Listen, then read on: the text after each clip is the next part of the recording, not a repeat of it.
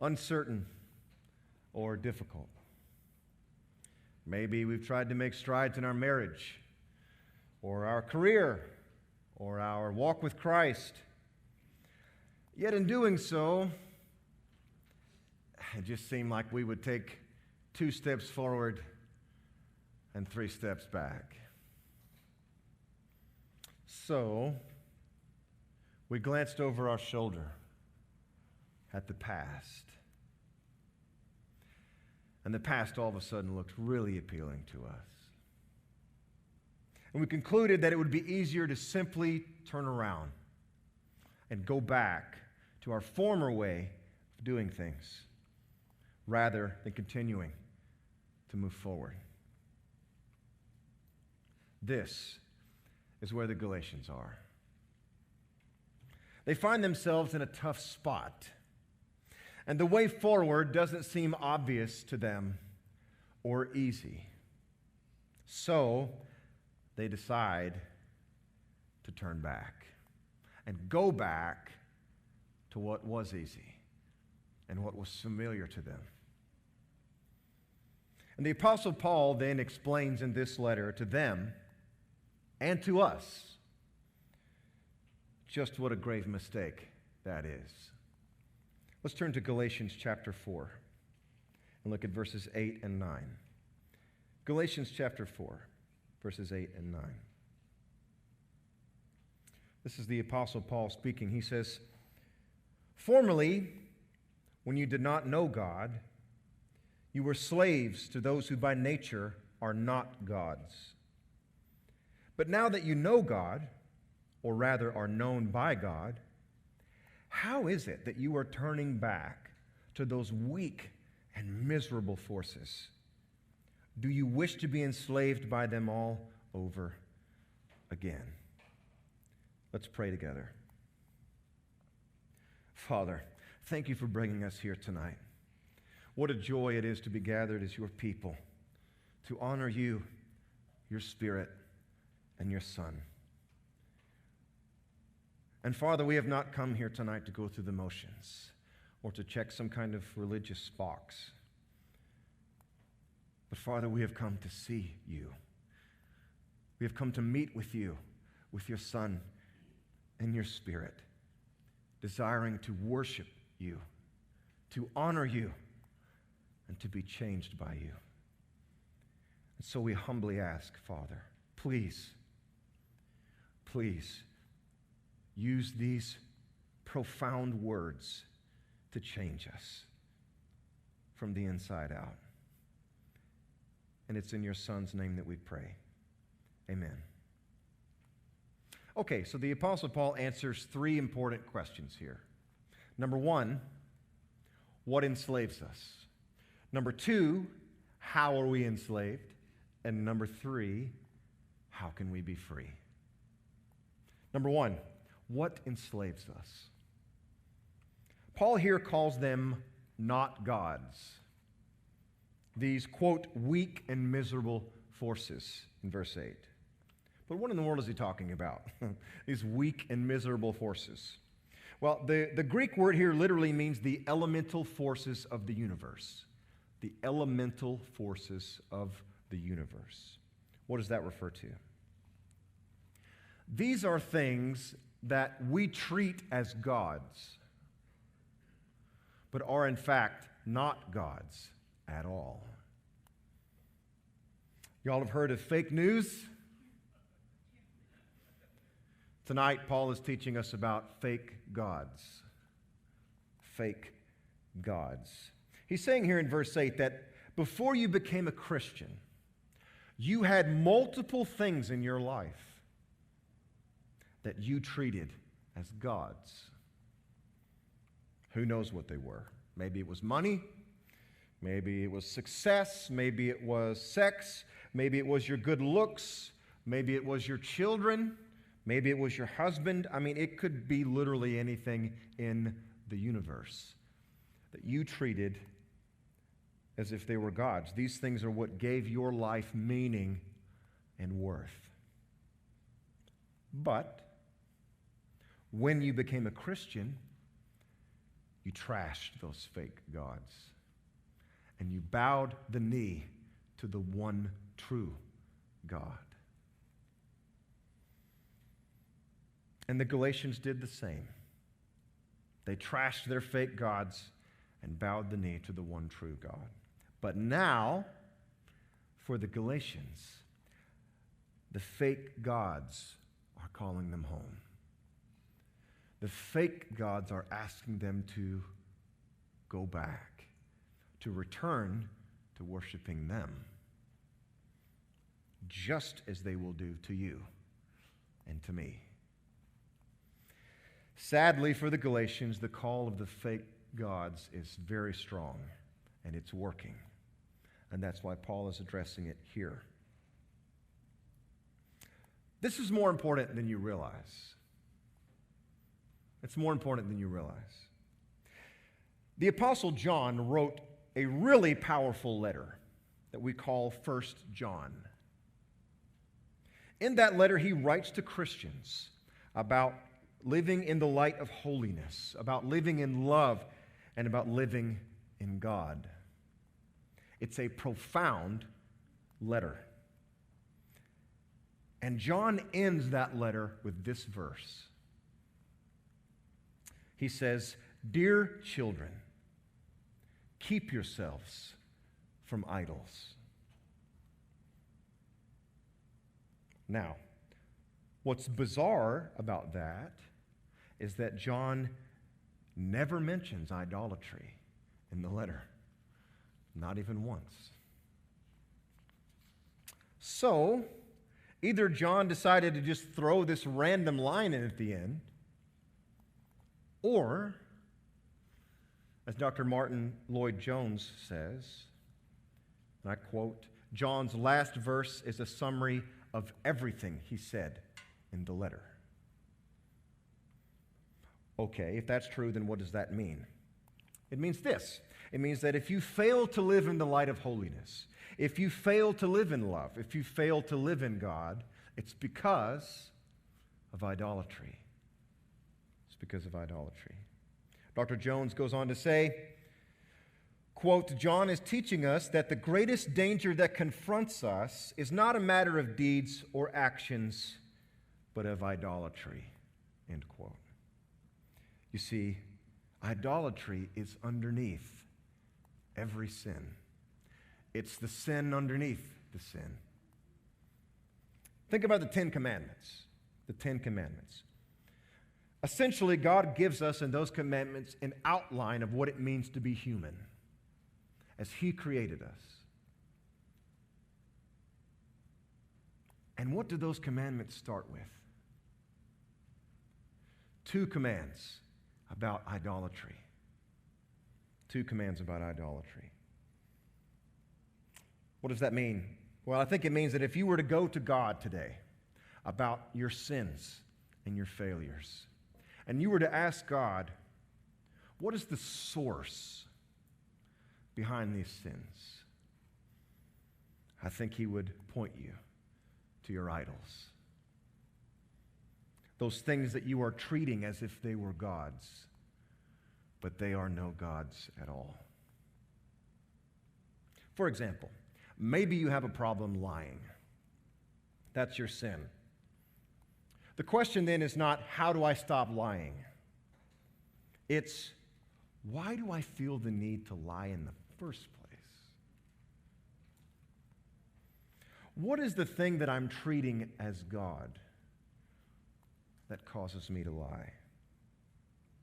Maybe I'm giving godlike powers to those around me.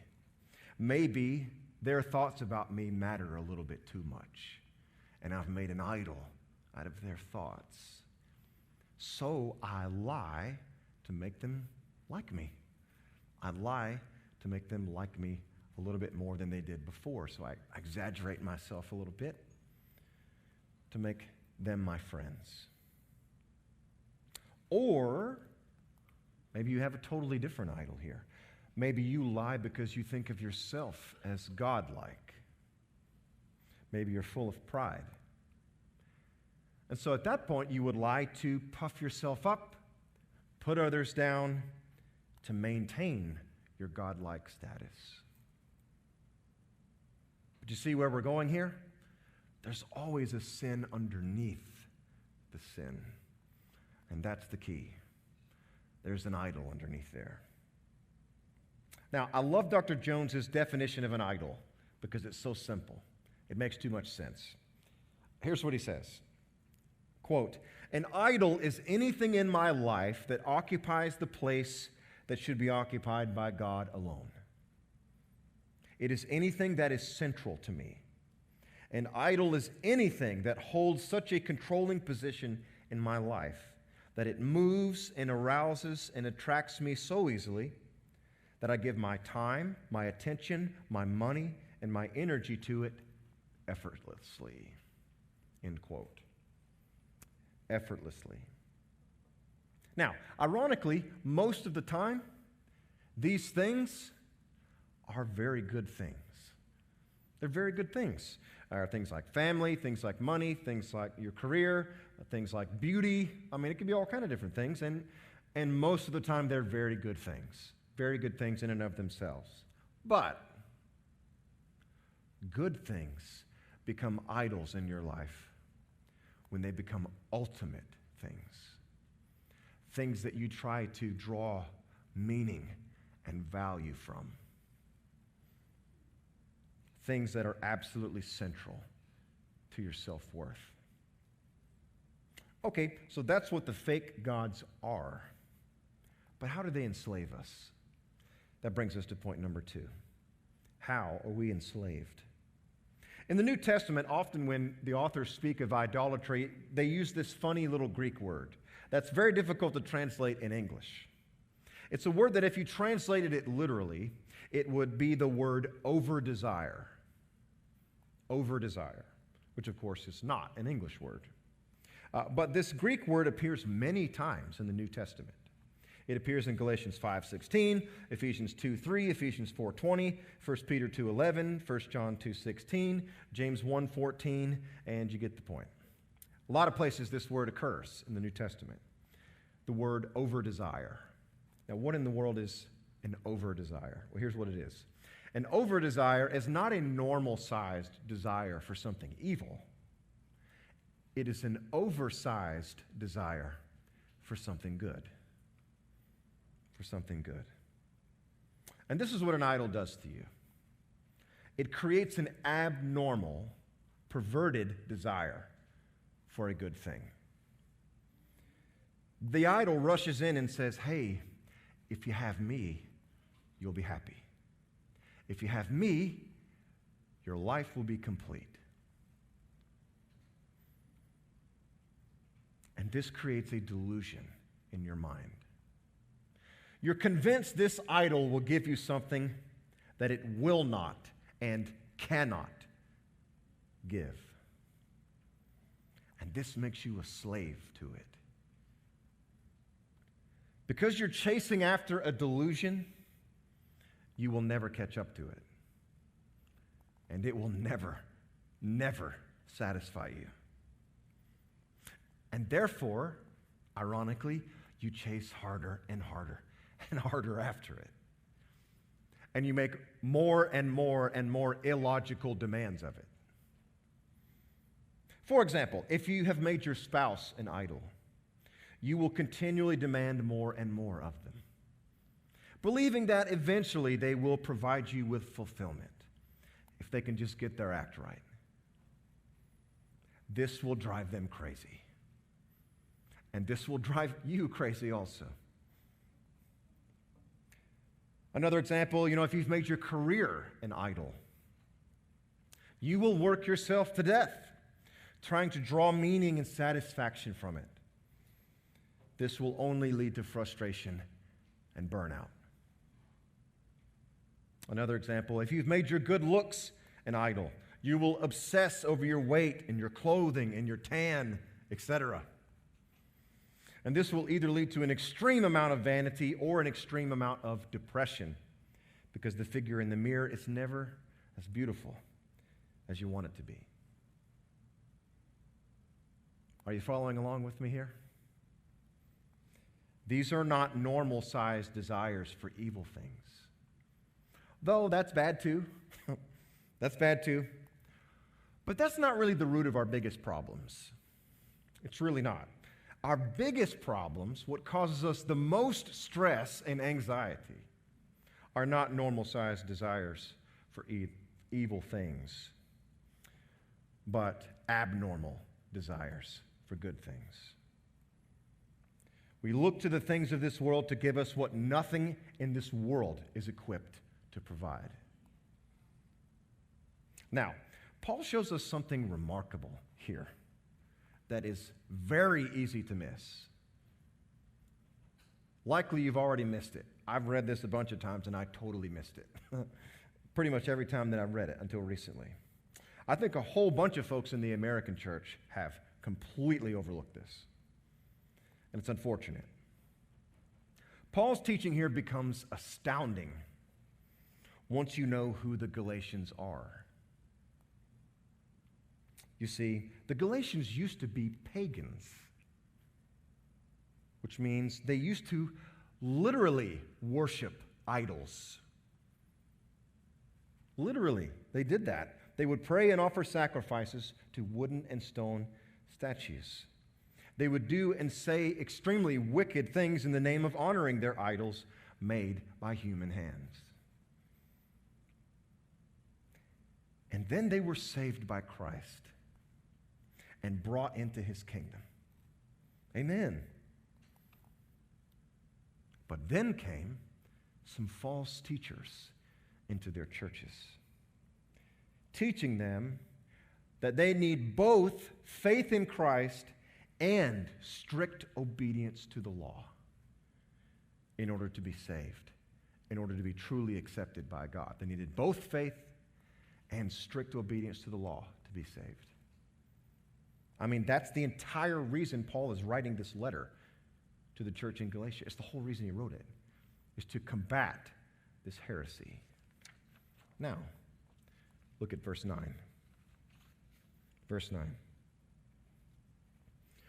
But now that you know God, or rather are known by God, how is it that you are turning back to those weak and miserable forces? Do you wish to be enslaved by them all over again? Now, do you see how odd this is?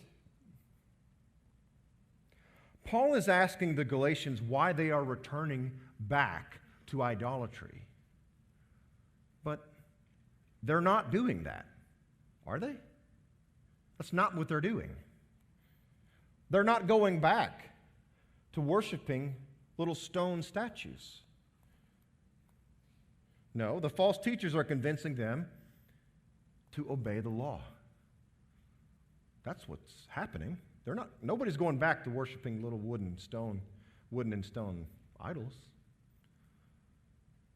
They're going to the law to look for acceptance and salvation and rest. But you see, for Paul, to live the Christian life by both faith and works is the same thing as worshiping idols made of wood and stone. It's the same thing. It's just as useless, and you will be just as enslaved as you were before. This is what most people miss about our religion. You see, the person who is immoral, doing their own thing and ignoring God and giving themselves away to the things of this world, and the person being very religious, minding their moral P's and Q's and focusing hard on their strict obedience, are both guilty of the same thing: rejecting Christ. They are both rejecting Christ and his work. The very religious and the very irreligious are both in the same boat. They're both in the same boat. Neither are looking to Christ for salvation and assurance and rest. They are looking to themselves. And this was the main point of the parable of the prodigal son. You see, in reality, Jesus was making the point that there wasn't just one prodigal son in that story. There were two prodigal sons in that story. Both sons alienated themselves from the father. They just did it in two different ways. One did it by being very, very, very bad. And the other did it by being very, very, very good.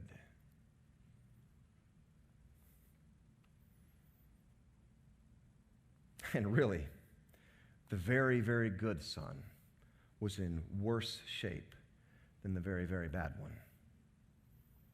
Why? Because after all his good works, he thought the father owed him. He thought the father owed him. You remember? He said to the father, I have never disobeyed you. You owe me and my friends a fattened calf. You see?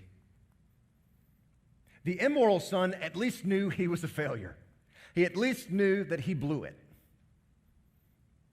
The problem with the moral son is he thought he was a success. He thought it was a success. Why did he think that? Because he made an idol out of his obedience, out of his good works.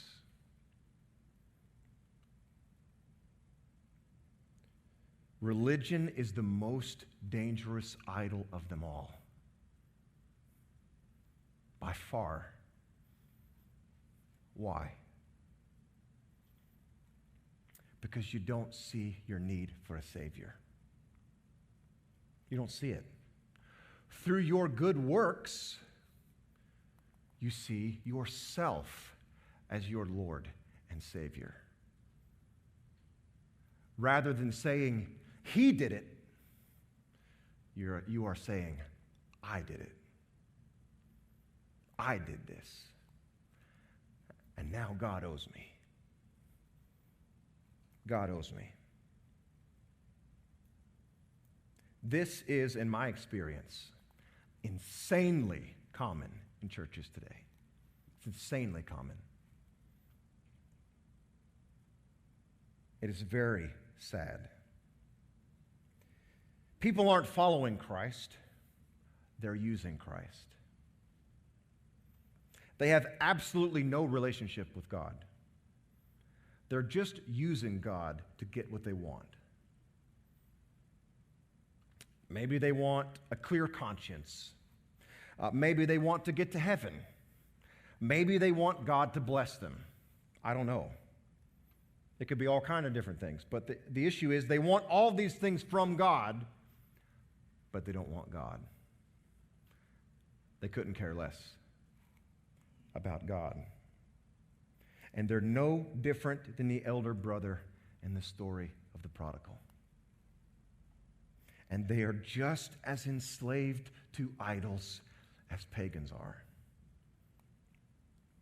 Just as enslaved. A friend of mine came down with terminal cancer in his very early 30s. And like a lot of people do when they get really, really scary diagnoses like that, is they get themselves to church. And so that's what he did. He started coming to our church in Gunnersville. He started attending everything. He came to every service. He was, I think he was in 2 life groups. He just wanted to jump on that train, to find some source of hope. He's just grasping at anything to help him. And he'd been coming for several months. I had built a relationship with him. And one day he heard a very bad report from his doctor. Very discouraging news. And so I took him out to lunch, and he was clearly very upset about this. And he looked at me and he said, Dustin, if God doesn't heal me of this cancer, what's the point? What's the point of all this? What's the point of me being a Christian? What's the point of me coming to church? What's the point of me being involved in the life groups? What's the point of me giving my money and my time? And what's the point? I thought for a second about what to say next. Because I don't know the right way to talk to a terminal cancer patient who's 30 years old. But I looked back at him and I said, friend, God is the point. God is the point. He's the point of it all.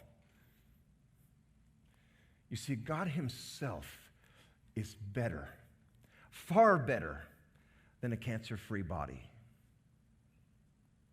Jesus Christ is more precious than anything you could ever find on this earth.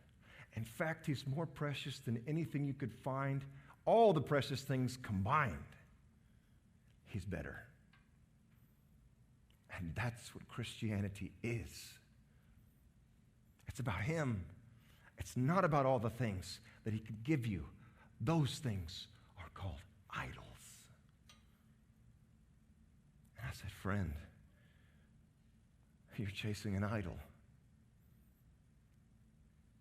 And you're chasing something in the long run that will enslave you. And it'll make you hate God. It'll make you despise him.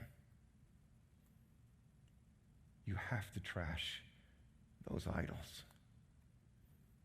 And you have to repent of seeking them, seeking a healthy body more than you are seeking Christ.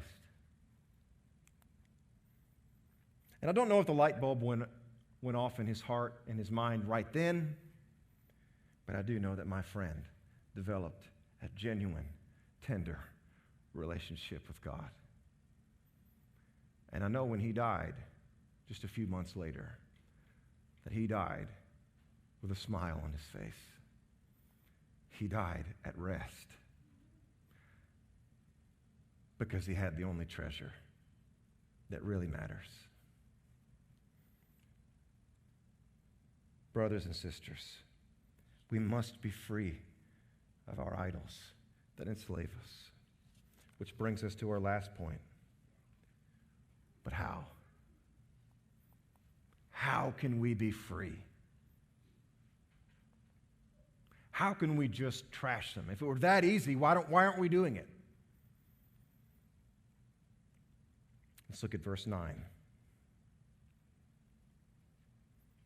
Paul says, but now that you know God, or rather are known by God. Let me ask you a question. What is a Christian? What's the definition? What is a Christian? A person who comes to church? A person who jumps in a life group? A person who reads their Bible? A person who puts money in the offering? A person who goes on mission trips? No. Pharisees can do all of those things. And much, much better than most Christians can. So what is a Christian? I think Paul just told us. A Christian is a person who knows God, and God knows them. That's a Christian. What Paul is showing us here is the way to deal with our idols. You see, another consequence of idolatry is that whatever idol you give yourself to, you are letting that idol judge you. You're letting that idol judge you. Everything is riding on your performance for those idols. Everything is riding on it. But what Paul is saying here is that true Christianity has nothing to do with your performance. It has nothing to do with it. What matters is that God loves you. And God wants to know you. And He wants you to know Him. And that's it. That's it. It's all that matters. God wants to know you. You. How incredible is this? God wants to know you. Sinful, wicked, rebellious you and me. How amazing is that? He wants to know us, and He wants us to know Him. That's the entire point of Christianity. It's the whole point. To know God and to be known by Him. Jesus prayed in John 17:3. He said, "Now, this is eternal life, that they know you, the only true God, and Jesus Christ, whom you have sent." Folks, eternal life is not about streets of gold. It's about knowing Christ.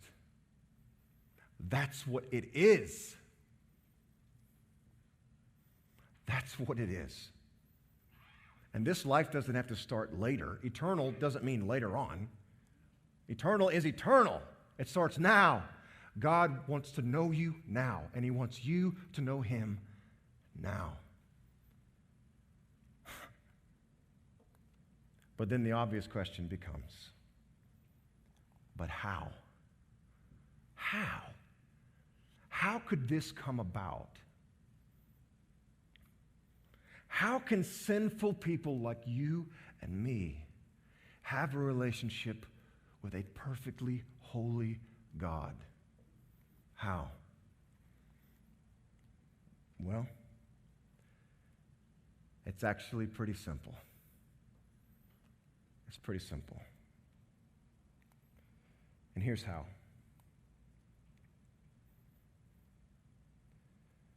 For God so loved the world that He gave His one and only Son, that whosoever believes in Him shall not perish, but have everlasting life.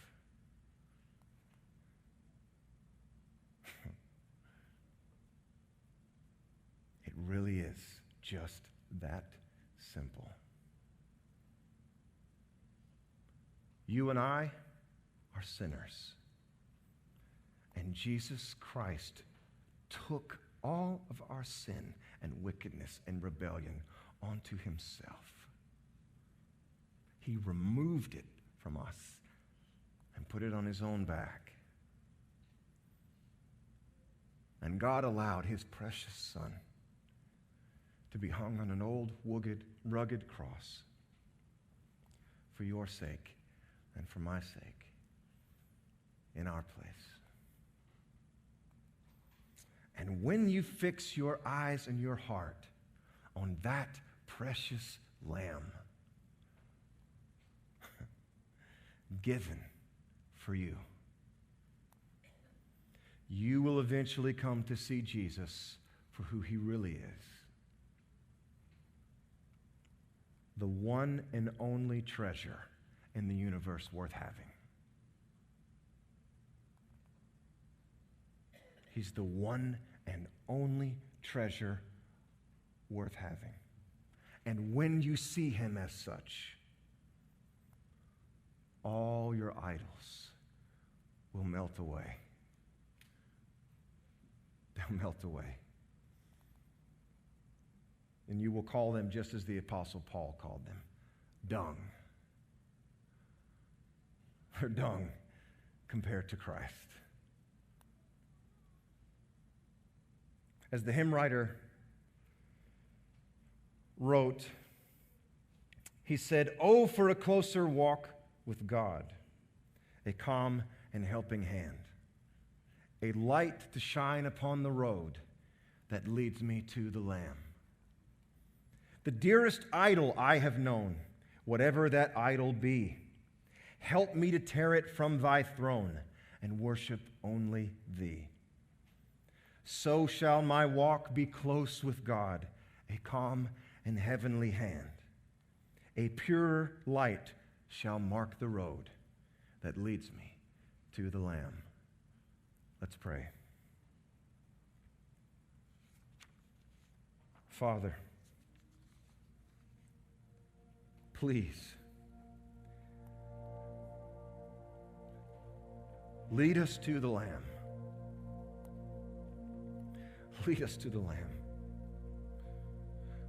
We have no hope and no power apart from Him. Lead us to the extravagant and infinite love of your Son, poured out for us on an old, rugged cross. What a love. What a love we have. What a love, Father, that we take for granted so often. And so we pray that you would give us your Spirit tonight. Help us return. Return to your love. Return to your Son. So that we might see all of those idols that we cherish as nothing but dung compared to Jesus.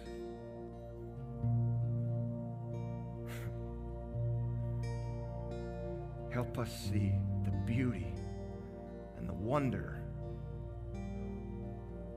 of your precious Son. And let us see him for who he really is. And that is the most valuable treasure that exists, given to us as a free gift. What a gift, Father, you have given us in your Son. What a gift.